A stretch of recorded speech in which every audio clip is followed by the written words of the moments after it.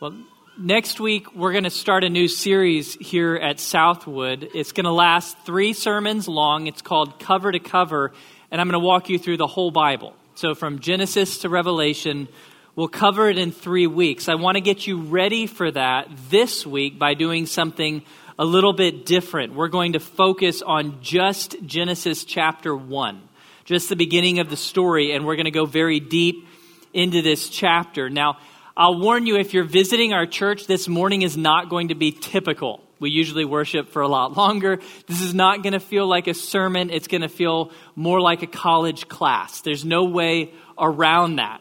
Living here in a college town, one of the most frequent questions I'm asked is, how do I reconcile Genesis 1 with science, with all that I'm learning in my classes? I cannot adequately answer that question in a 20-minute sermon. I need to go deep. And so today we're going to go into great detail in Genesis 1. I'm going to walk you through the text. We're going to talk about the big ideas in their context. We're going to talk about all the different views Christians hold to reconcile this with science. A lot of stuff here. I'm going to move fast. Don't worry about absorbing it all. I will post all of my notes this afternoon on Facebook. And then on Tuesday, the sermon and notes and PowerPoint will post on our website. You'll probably have to go back through the notes a few times to absorb it and really understand all that we're covering. Okay, so that's where we're going. This is a complicated chapter, and it's made more difficult by the fact that most of us miss the point when we read Genesis 1. This chapter reminds me of the first and only time I've ever taken my son Luke to an Aggie football game. It was not an enjoyable time. It was not fun at all because Luke was too young to get it. The whole idea of going to an Aggie football game did not make sense to him yet. There was only one thing that Luke wanted to do in Kyle Field. Can you guess what it is? He wanted to ride that escalator. Over and over again, we went up, we went down, we went up, we went down. People were like, what's going on? Well, that's all my boy wants to do. I finally coaxed him into the stadium where we could see the field, but it was far away. And if you're a little kid, football is really confusing. And as soon as the Aggies scored and that cannon was fired, he was done. Back to the escalator. Luke didn't get it. He didn't appreciate what an Aggie football game was all about. We make the same mistake when we read Genesis 1. We don't get it. We don't appreciate what this chapter is really about. We get distracted by minor things like riding the escalator and miss the big idea. And so what are the minor things in Genesis 1 that tend to distract us? Well, it's the questions how and when. How did God make the world, and when did he make it? How do I fit all this into the science I'm learning and my classes? What do I do with that? Those are the minor questions that preoccupy us and distract us from the big idea. And so one of the most important things I want you to grasp this morning as we walk through Genesis 1 is that it is not primarily about how or when the world was made. That's not the question that Genesis 1 was designed to answer, because those aren't the questions the ancient Israelites were asking.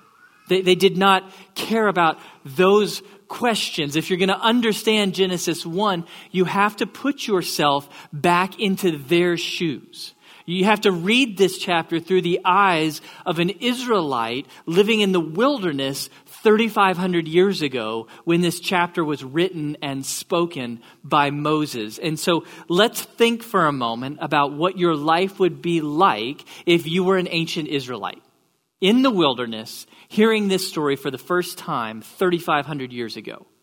Well, first of all, you don't really know a lick about science.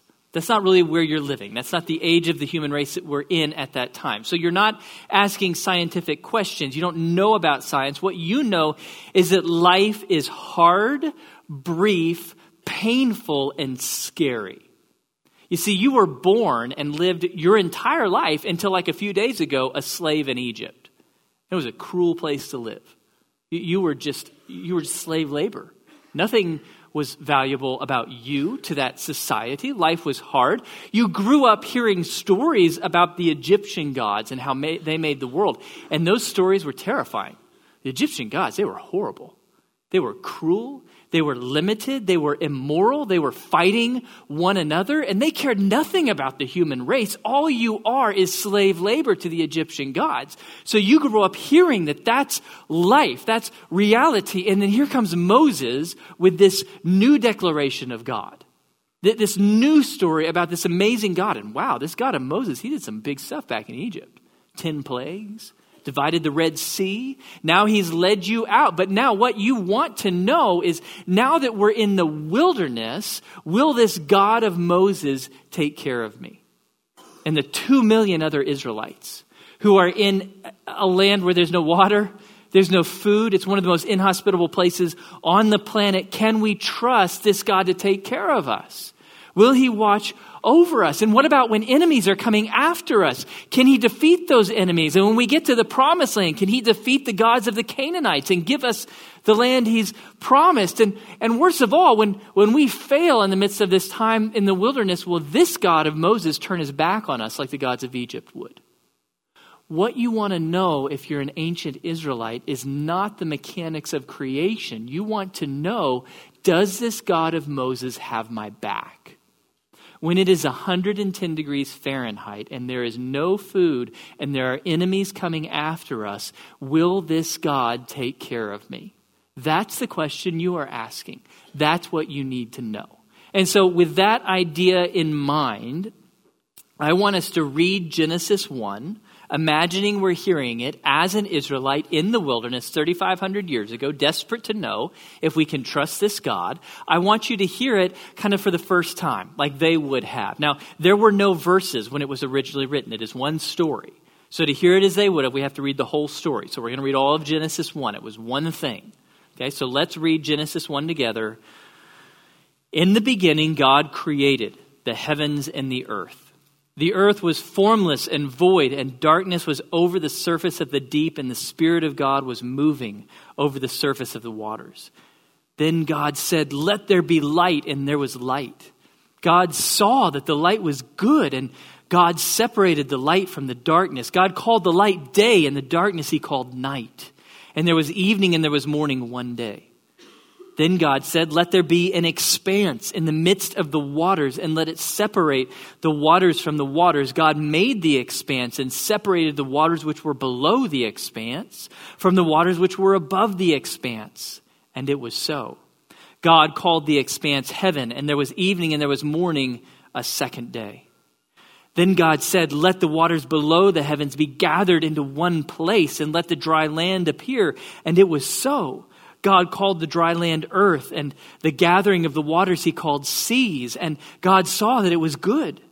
Then God said, "Let the earth sprout vegetation, plants yielding seed, and fruit trees on the earth bearing fruit after their kind, with seed in them." And it was so. The earth brought forth vegetation, plants yielding seed after their kind, and trees bearing fruit with seed in them after their kind. And God saw that it was good. There was evening and there was morning a third day. Then God said, "Let there be lights in the expanse of the heavens to separate the day from the night, and let them be for signs and seasons and for days and years. And let them be for lights in the expanse of the heavens to give light on the earth." And it was so. God made the two great lights, the greater light to govern the day and the lesser light to govern the night. He made the stars also. God placed them in the expanse of the heavens to give light on the earth and to govern the day and the night and to separate the light from the darkness. And God saw that it was good. There was evening and there was morning, a fourth day. Then God said, "Let the waters teem with swarms of living creatures, and let birds fly above the earth in the open expanse of the heavens." God created the great sea monsters and every living creature that moves, with which the waters swarmed after their kind, and every winged bird after its kind. And God saw that it was good. God blessed them, saying, "Be fruitful and multiply, and fill the waters in the seas, and let the birds multiply on the earth." And there was evening and there was morning, a fifth day. Then God said, "Let the earth bring forth living creatures after their kind, cattle and creeping things and beasts of the earth after their kind." And it was so. God made the beasts of the earth after their kind, and the cattle after their kind, and everything that creeps on the ground after its kind. And God saw that it was good. Then God said, let us make man in our image according to our likeness, and let them rule over the fish of the sea and over the birds of the sky and over the cattle and over all the earth and over every creeping thing that creeps on the earth. God created man in his own image. In the image of God, he created him, male and female, he created them. God blessed them. And God said to them, be fruitful and multiply and fill the earth and subdue it and rule over the fish of the sea and over the birds of the sky and over every living thing that moves on the earth. Then God said, behold, I have given you every plant yielding seed that is on the surface of all the earth, and every tree which has fruit yielding seed, it shall be food for you. And to every beast of the earth, and to every bird of the sky, and to everything that moves on the earth which has life, I have given every green plant for food. And it was so. God saw all that he had made, and behold, it was very good. And there was evening and there was morning, the sixth day. As the ancient Israelites heard that story for the first time, there are a few things that they would know are true that we might miss. So a few things that they're understanding as they hear this story the first time. First of all, they know this isn't a myth. They know this is true. Why? Because they literally watched Moses with their own eyes walk up Mount Sinai and dwell with God for 40 days in his Shekinah glory at the top of the mountain. They saw Moses with God. So they know this is God speaking. So they never would have assumed that this is a myth. They know it's not made up. They know that this is God speaking to Moses. So they know it's not a myth. Second, they would know that this is apologetics. In other words, they would know that what Moses is doing here is he is proving that their God is better than the Egyptians' gods. How do they know that? Because as they read this, they would actually be hearing a lot of the same imagery and metaphors that were common in Egyptian creation myths. So they'd been hearing Egyptian creation myths their whole lives. And Moses takes a lot of that language and imagery and phraseology, and he uses it here. So what they're hearing is that Moses is using the Egyptians' words, but he's ascribing them to a better God. I'll give you an example. In day number 2, the Egyptians had exactly the same description of the waters below, the waters above, and the sky, really is what that is, the sky in between. Except in the Egyptian creation myths, each of those are gods. There's the God of the water below, the God of the water above, and the sky God who inserts himself between the two of them so that they can't have sex anymore. That's actually what creation is about in that Egyptian creation myth. So Moses uses that same imagery and says, not at all. They're not gods. They're created by the speech of the one great God. So to the Israelites listening to Moses speak, what they're hearing is a fight. This isn't scientific data. This is a fight between the one true God and the gods of Egypt. Conrad Heyer, a scholar who studied this in great detail, he says each day of creation dismisses an additional cluster of deities from Egypt. It's exactly right. Each day of creation is meant to smack down another group of Egyptian gods. So that's what they're hearing, a debate. They're hearing that their God is better. Third thing that would be obvious to them as they hear this for the first time, this is poetry. This is poetry. This isn't a textbook. This is poetry. If I say to you, roses are red, violets are blues, sugar is sweet, and so are you. How do you know that's a poem? Because it has the defining marks of English poetry. It has rhythm and it has rhyme. Well, that's how English poetry works. That's not how Hebrew poetry works. Hebrews didn't use rhythm and rhyme. They used repetition. So if you read the Psalms, for example, not rhythm and rhyme, what you see is repetition. They repeated key words, key phrases, and key structures to make poetry. Guess what you see a lot of in Genesis 1? Repetition. Over and over again, there's repetition of structures, there's repetition of key words and phrases. God said, God said, God said, God said, evening and morning, evening and morning, evening and morning. It's good, it's good, it's good. You see this repetition over and over again that is clearly poetry. So when Timothy Keller studied this book, what he came to the conclusion of is that to the original audience, this would have actually been a song, not a history. It's a song. That's what it's meant to be. It's a poem. So to the ancient Israelites, Genesis 1 wasn't a myth, nor was it a textbook. It was a poem that declared our God is better than the gods of Egypt. That's the big idea. Okay, with that in mind, now let's get into the details. Let's look for a moment at the first two verses. A lot happens there. Verse number 1. In the beginning, God created the heavens and the earth. It's a profound statement. Right there at the beginning, God is creating the universe out of nothing. In Hebrew, when it says heavens and earth, you can kind of put a bracket around it. That's one phrase. That's how the Hebrews referred to all that is, not God. So all of creation, all the universe, that's their term for it. So this is God creating the universe. And that word created in Hebrew, it's bara. It means to make something or create something fresh and new. And interestingly, in the Old Testament, it is only ever God who baras. So humans can make stuff, Satan can twist stuff, but only God can create stuff.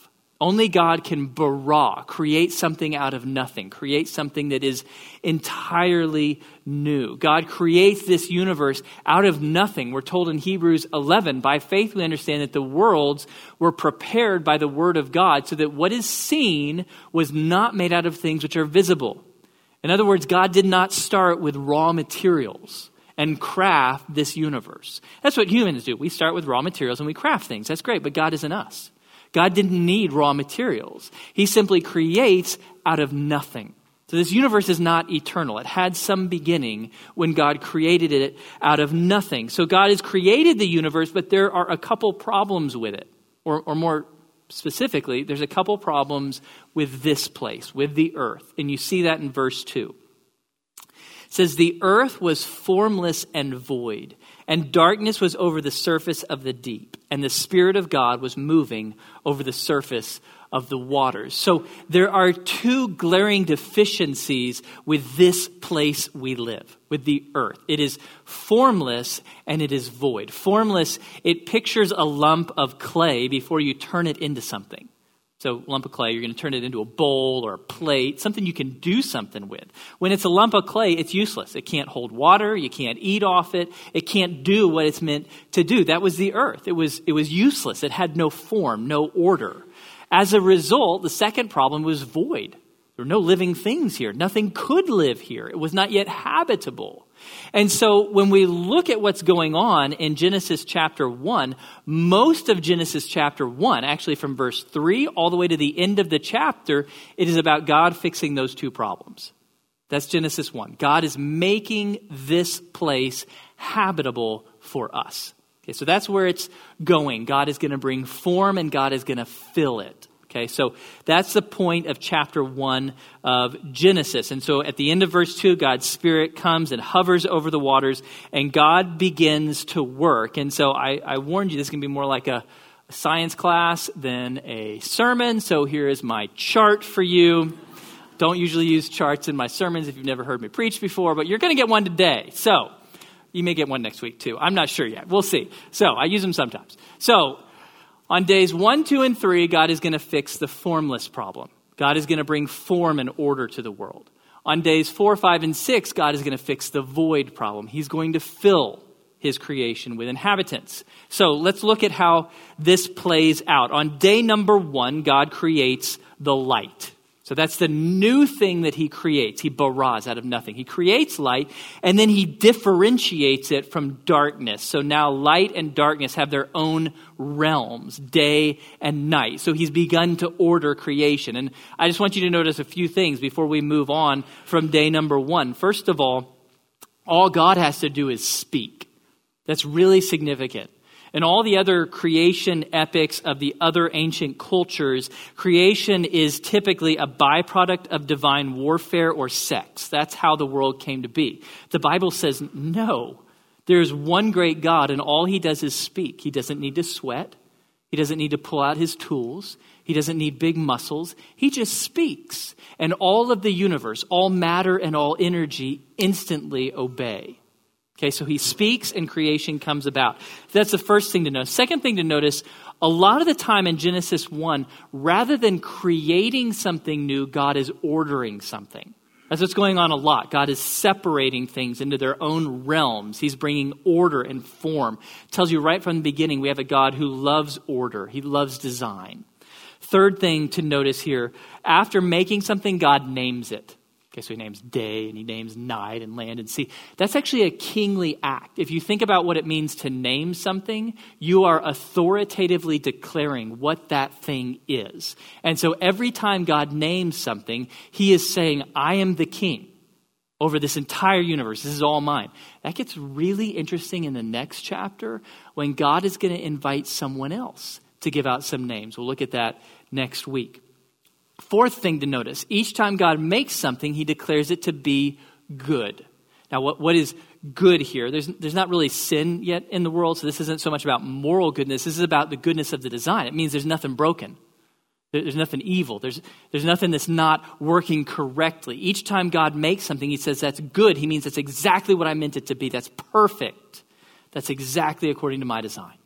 So all of creation in Genesis 1 is good. It's even very good at the end of the chapter. We have no sin, no evil, no brokenness in creation. Don't get that till chapter 3, which we'll see that one also next week. So day number 1 is done. Day number 2, God steps in to an earth that is covered by unending water. Don't know what's going on here, but there's water everywhere, and God begins to bring order. And so he divides the waters below from the waters above with this thing that in my Bible is translated heaven. It actually would be more accurate to call it sky. That's what's going on here. So picture an unending ocean, that's the waters below, sky, that's the air we're breathing, and then the waters above, that's the clouds up there. Okay, so that's what's happened. Now God has brought order to the atmosphere.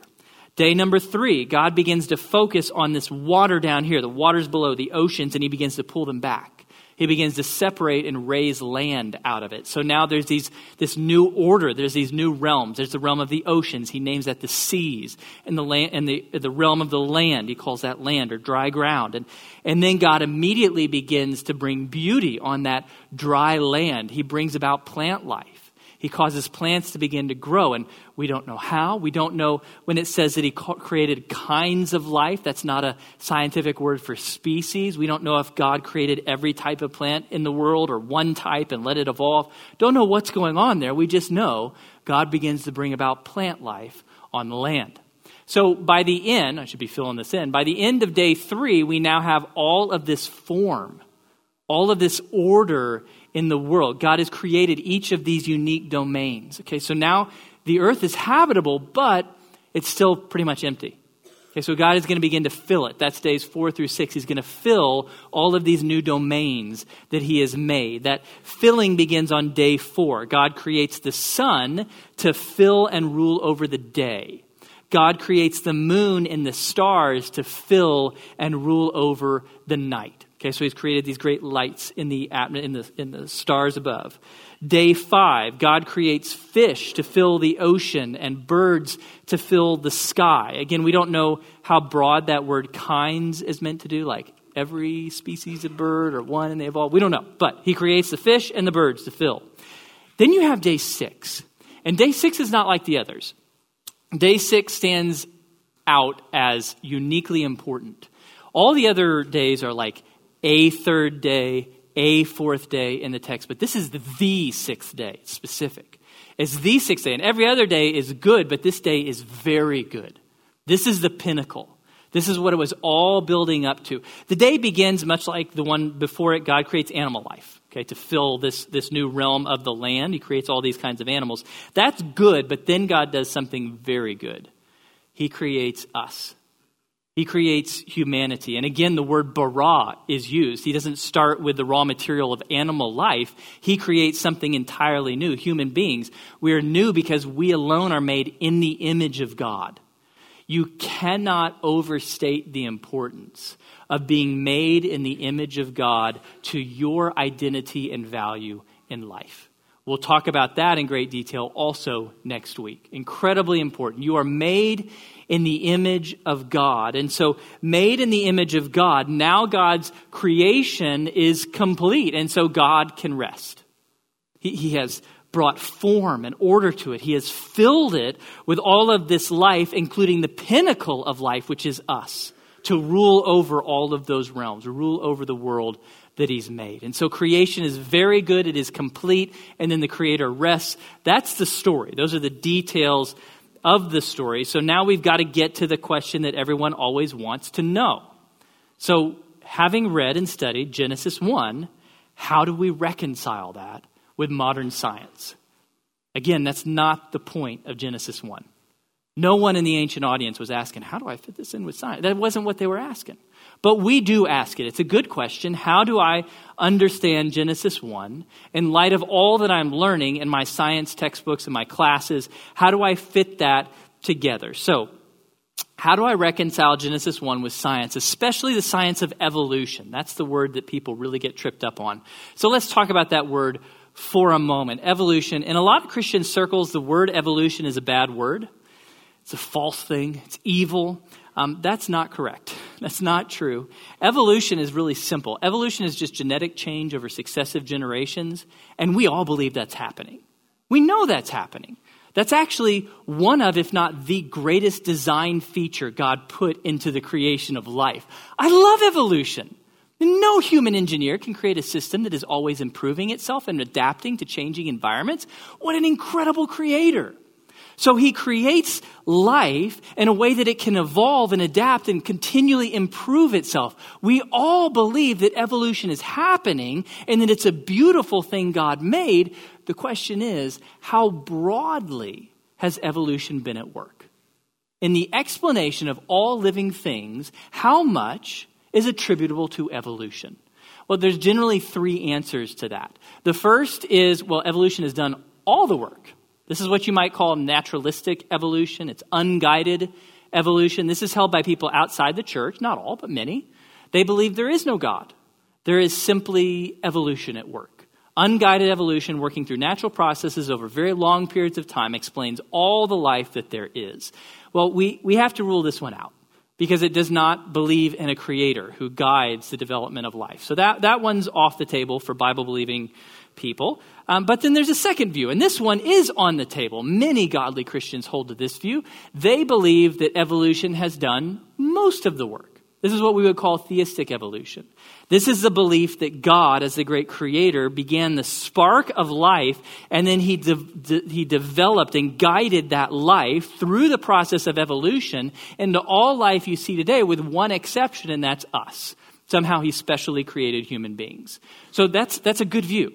Their evolution is a tool God is using to bring about most of the life that you see. There's a third view held by a lot of Christians. This is what we might call confined evolution. It holds that evolution has done only a little of the work. So in this view, God created every kind of living creature. Now, how wide or broad is a kind?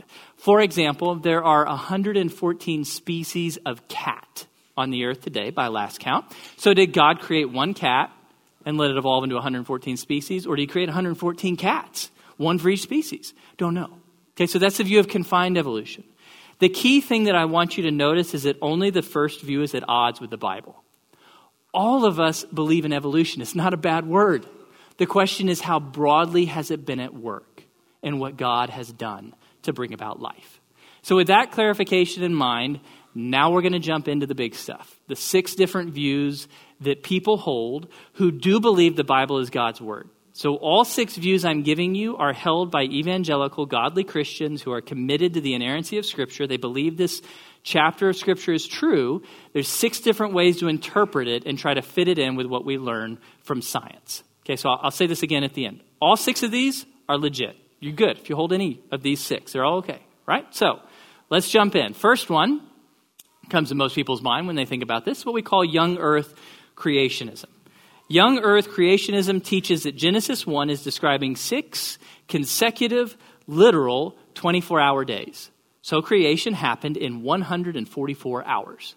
It pretty much all happened by instantaneous divine miracle. There really wasn't time for something like evolution or natural processes to be at work. So what about all the parts of the universe that look old? Well, they were created to look old. They're not actually old. Creation is in fact very young. Young earth creationists believe that the genealogies in the Bible are exhaustive or comprehensive.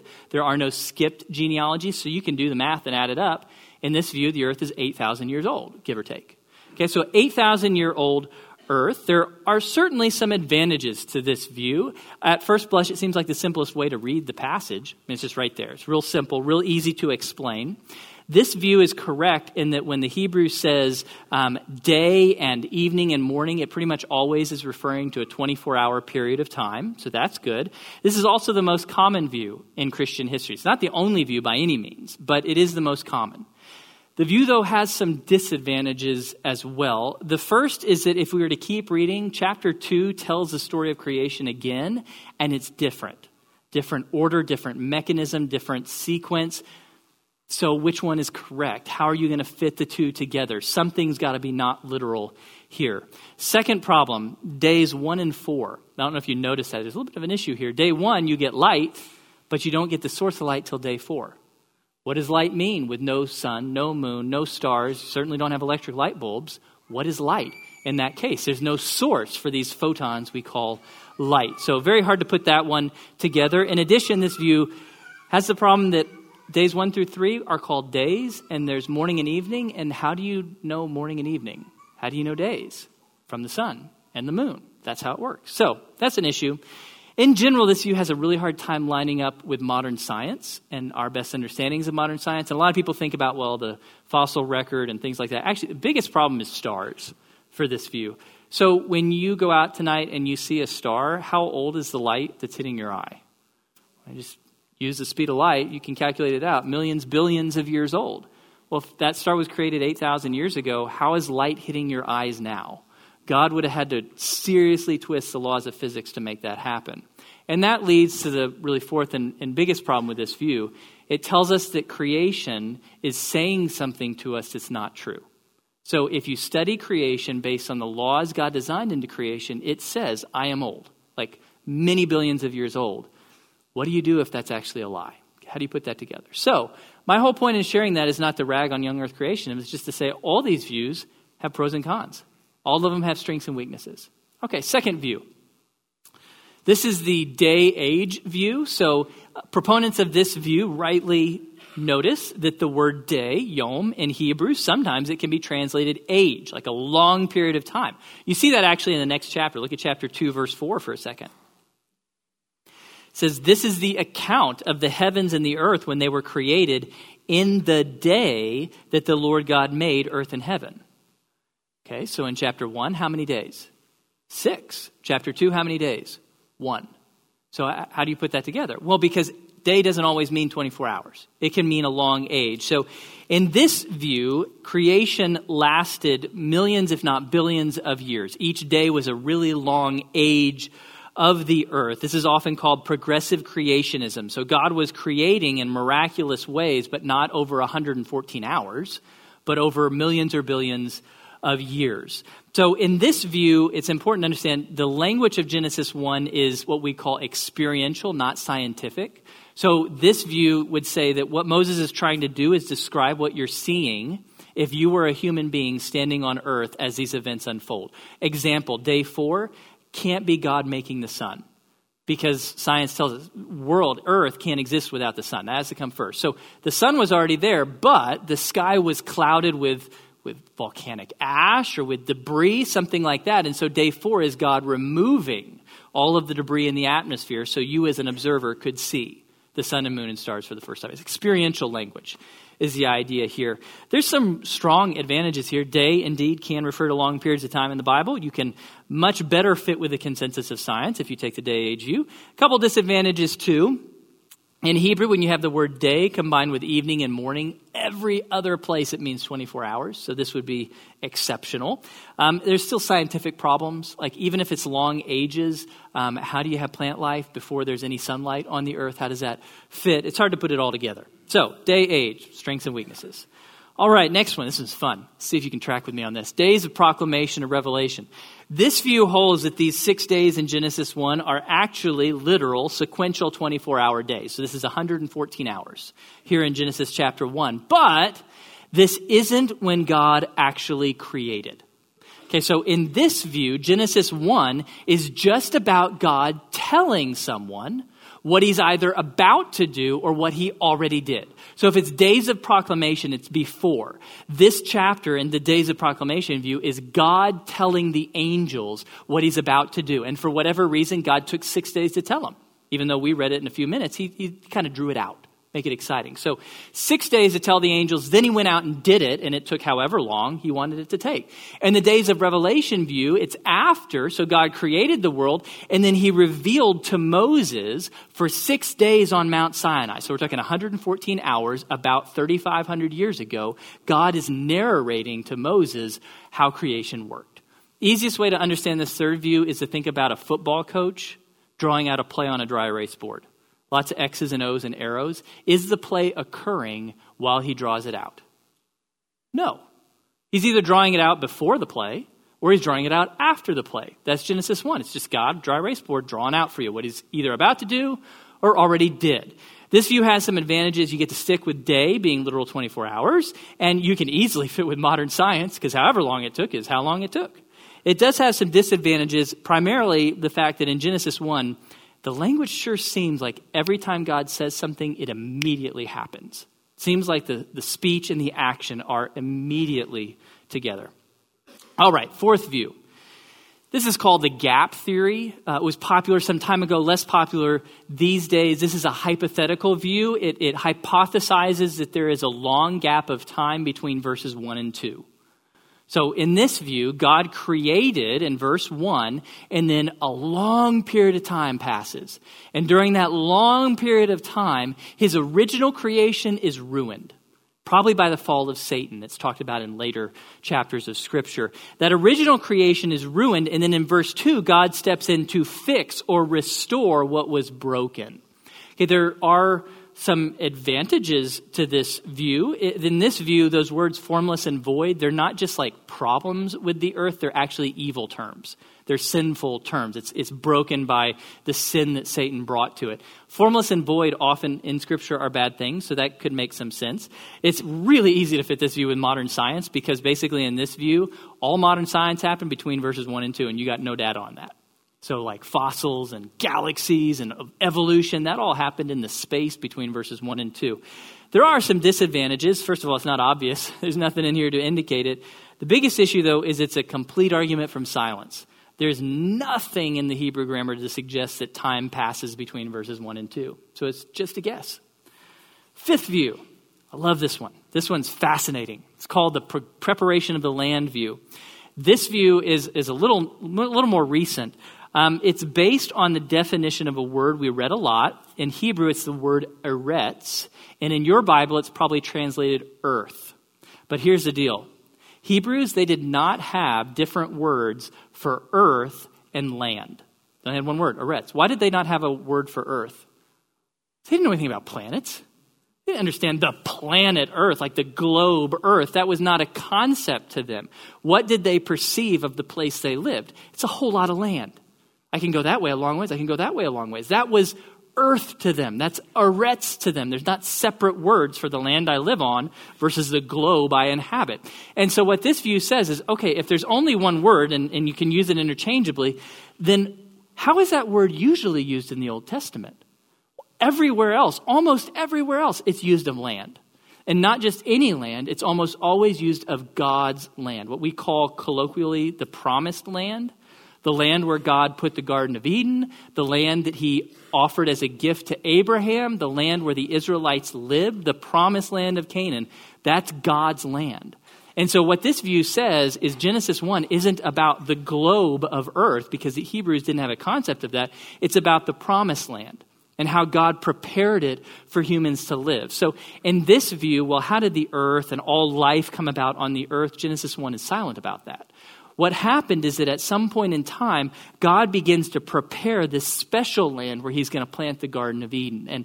And for whatever reason, at the beginning, that land is covered with water and mist and maybe volcanic ash. You don't have light on that land. It's chaotic. And so God begins to prepare and perfect that land, his land, that he'll give to his people. And that's what the days are. It's God fixing whatever the problem was on the promised land. Really interesting view. Strong advantages for it. That's indeed how the word eretz is used almost everywhere in the Old Testament. That view lines up with a big theme in Genesis much better, which is that God particularly cares about his promised land. That's the focus of his interest. It also makes Genesis 1 really easy to reconcile with science because who knows what was going on in the rest of the globe? Life could have been evolving for millions of years. What matters is that God prepared this land and then created these special creatures, humans, that weren't found anywhere else to inhabit his own land. There are some disadvantages. I can't prove it. I can't go back in time and show you for sure that that's it. There's also some passages, particularly in Exodus, that seem to connect creation with all of earth and sun and moon and stars, everything. So hard to put all that together, but that's a really fascinating view. Sixth view, this is the most complicated, so let's see if I can figure out how to explain this one. This one's tough. It's called literary framework view. This view attempts to do justice to the fact that Genesis 1 really is poetry. For sure, we know it's poetry. So if it's poetry, well, then it's probably not meant to reveal to us scientific data or sequences of events, because that's not what poetry does. It's meant to reveal to us theological truths in a song. Okay, so it tries to do justice to that. It also tries to do justice with the fact that this is apologetics, that it's Moses taking that Egyptian creation poetry and rewriting it for our God, that he's to prove that he's the better God. So in this view, the creation days, these 6 days, they are not actual days. They are simply a literary device that Moses crafted to make a poem that declares the greatness and goodness of our God. It's just a poem. That's all this is. It's not meant to tell you sequence of days. It's just poetry. Now, there are some strong advantages to this. First of all, this view, more than any of the others, does justice to the fact that this really is a song. We know that. This is poetry, as the Hebrews would have written it. It also explains the surprising repetition, especially between days 1 and 4. In this view, it's not about sequence of events. You're not trying to figure out how do we have light before we have the sun, what's going on there in the atmosphere. It's not about that. It's poetry. So it's just repetition. Day 1 and day 4 are talking about the same thing. It's God at work in the realm of light and darkness. This one is very easy to reconcile with science because basically Genesis 1 isn't saying anything about the mechanics of creation or the timing of creation in this view. There are some disadvantages. It's really hard to explain. I don't know whether you got it or not. It's complex. Took me a number of times reading through it to get it. I can't prove it. I can't go back 3,500 years and ask an Israelite, is this just a poem? Is that what we're dealing with here? Can't prove it. So it's a hard one to prove for sure. But now the question that everybody wants to know, which of those is right? Well, I have no idea. I've come to the conclusion that I won't know until God himself tells me. Because all 6 are solid views. You can hold any of those. I really like numbers 5 and 6, but maybe that's just because I like the new thing. I don't know. They're all great. Here's the big thing, the most important thing. Whichever of those views you hold to, it's okay. You're being faithful to Scripture. There are godly evangelical scholars far smarter than me behind each and every one of those views. So I don't think we're going to know this side of heaven which of them is correct. And you know what? That's okay. Because remember, Genesis 1 is not about how or when the world was made. That was not why Moses was writing this chapter. That's not the questions the Israelites were asking. Genesis 1 is about the far more important question, who and why the world was made. If you pause for a second and think about it, how much does the how and when affect your daily life? 0? What does it matter to me which of those 6 views is true? How does that affect how I go through this life? But the who and the why, that matters every second of every day. Who made this universe and why he made it? That's everything to me. That's incredibly important in my daily life. That's why Moses wrote this chapter. I think it's so important for us to step back for a moment and remind ourselves that Genesis was not written to a convention of scientists. It was written to a people who were on a journey of faith. They wanted to know, can I trust this God that Moses preaches? Does he have my back? Will he watch over me? That's the point of Genesis 1. And so Moses writes this chapter first to answer the question who. Who made this universe that you see? What do the Egyptians say? Well, a whole lot of awful gods who are at war with one another, who are having sex with one another, and you are just the accidental byproduct of it. What a horrible understanding of reality. Moses says none of that's true. No, there is one sovereign almighty God who speaks and all of creation comes about. That's the God who made the world. I love how J.I. Parker puts this. He's talking about chapters 1 and 2. The message of these 2 chapters, Genesis 1 and 2, is this. You've seen the sea, the sky, the sun, the moon, and stars. You've watched the birds and the fish. You have marveled at the wonderful complexity of human beings. Fantastic, isn't it? Well, now meet the one who's behind it all. Genesis 1 is designed to introduce you to the Creator, not to befuddle you with questions of creation mechanisms. It's all about God. Okay, so it introduces us to who is responsible for this universe that we are born into. And second, it's designed to tell us why. Why did he make it? Golly, that question is so incredibly important. That's like the biggest question of all. Why? Why am I here? Why is this here? Why are we here? The answer of Genesis 1 is it's here for us. That's the whole point. It's here for us. Did you notice that the days of creation, they're not equal? There's one that rises above all the rest, the last one, when you were made. Everything else is good. You are very good. So why did God make this world? He made it to be a home for us. That's days 1 through 6. God is bringing form where there was no form, and he's bringing life where there was no life. Why is he doing that? So that you will have a place to live. That's the problem that Genesis 1 solves. There is an earth and it is formless and void. You can't live there. And what does God care about? You.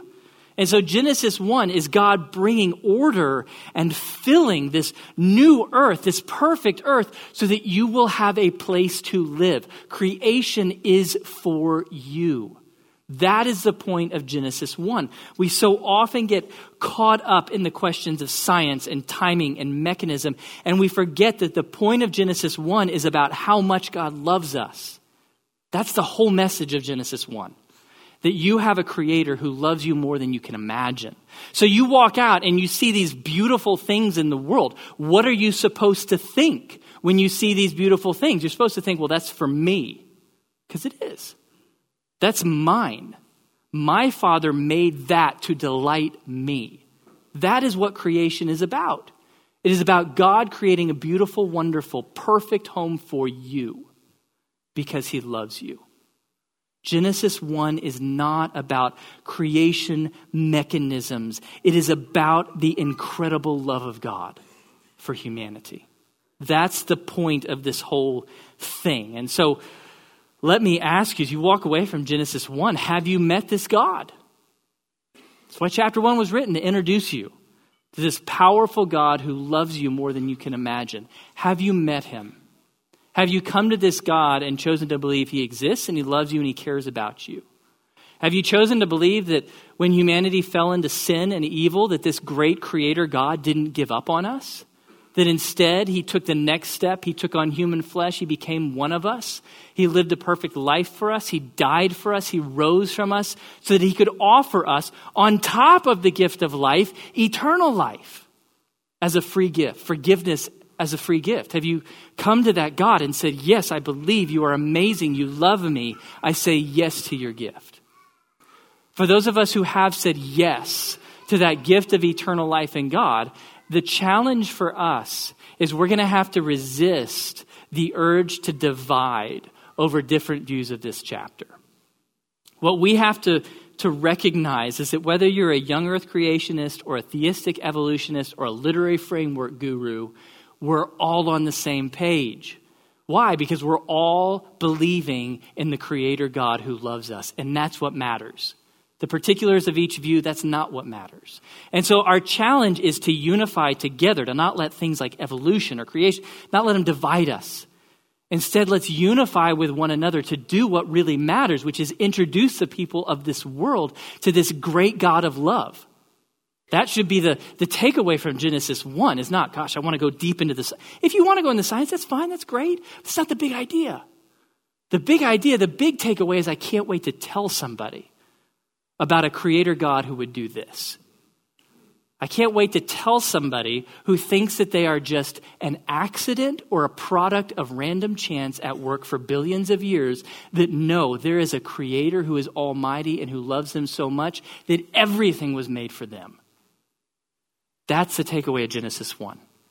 The unmatched love of God for the human race.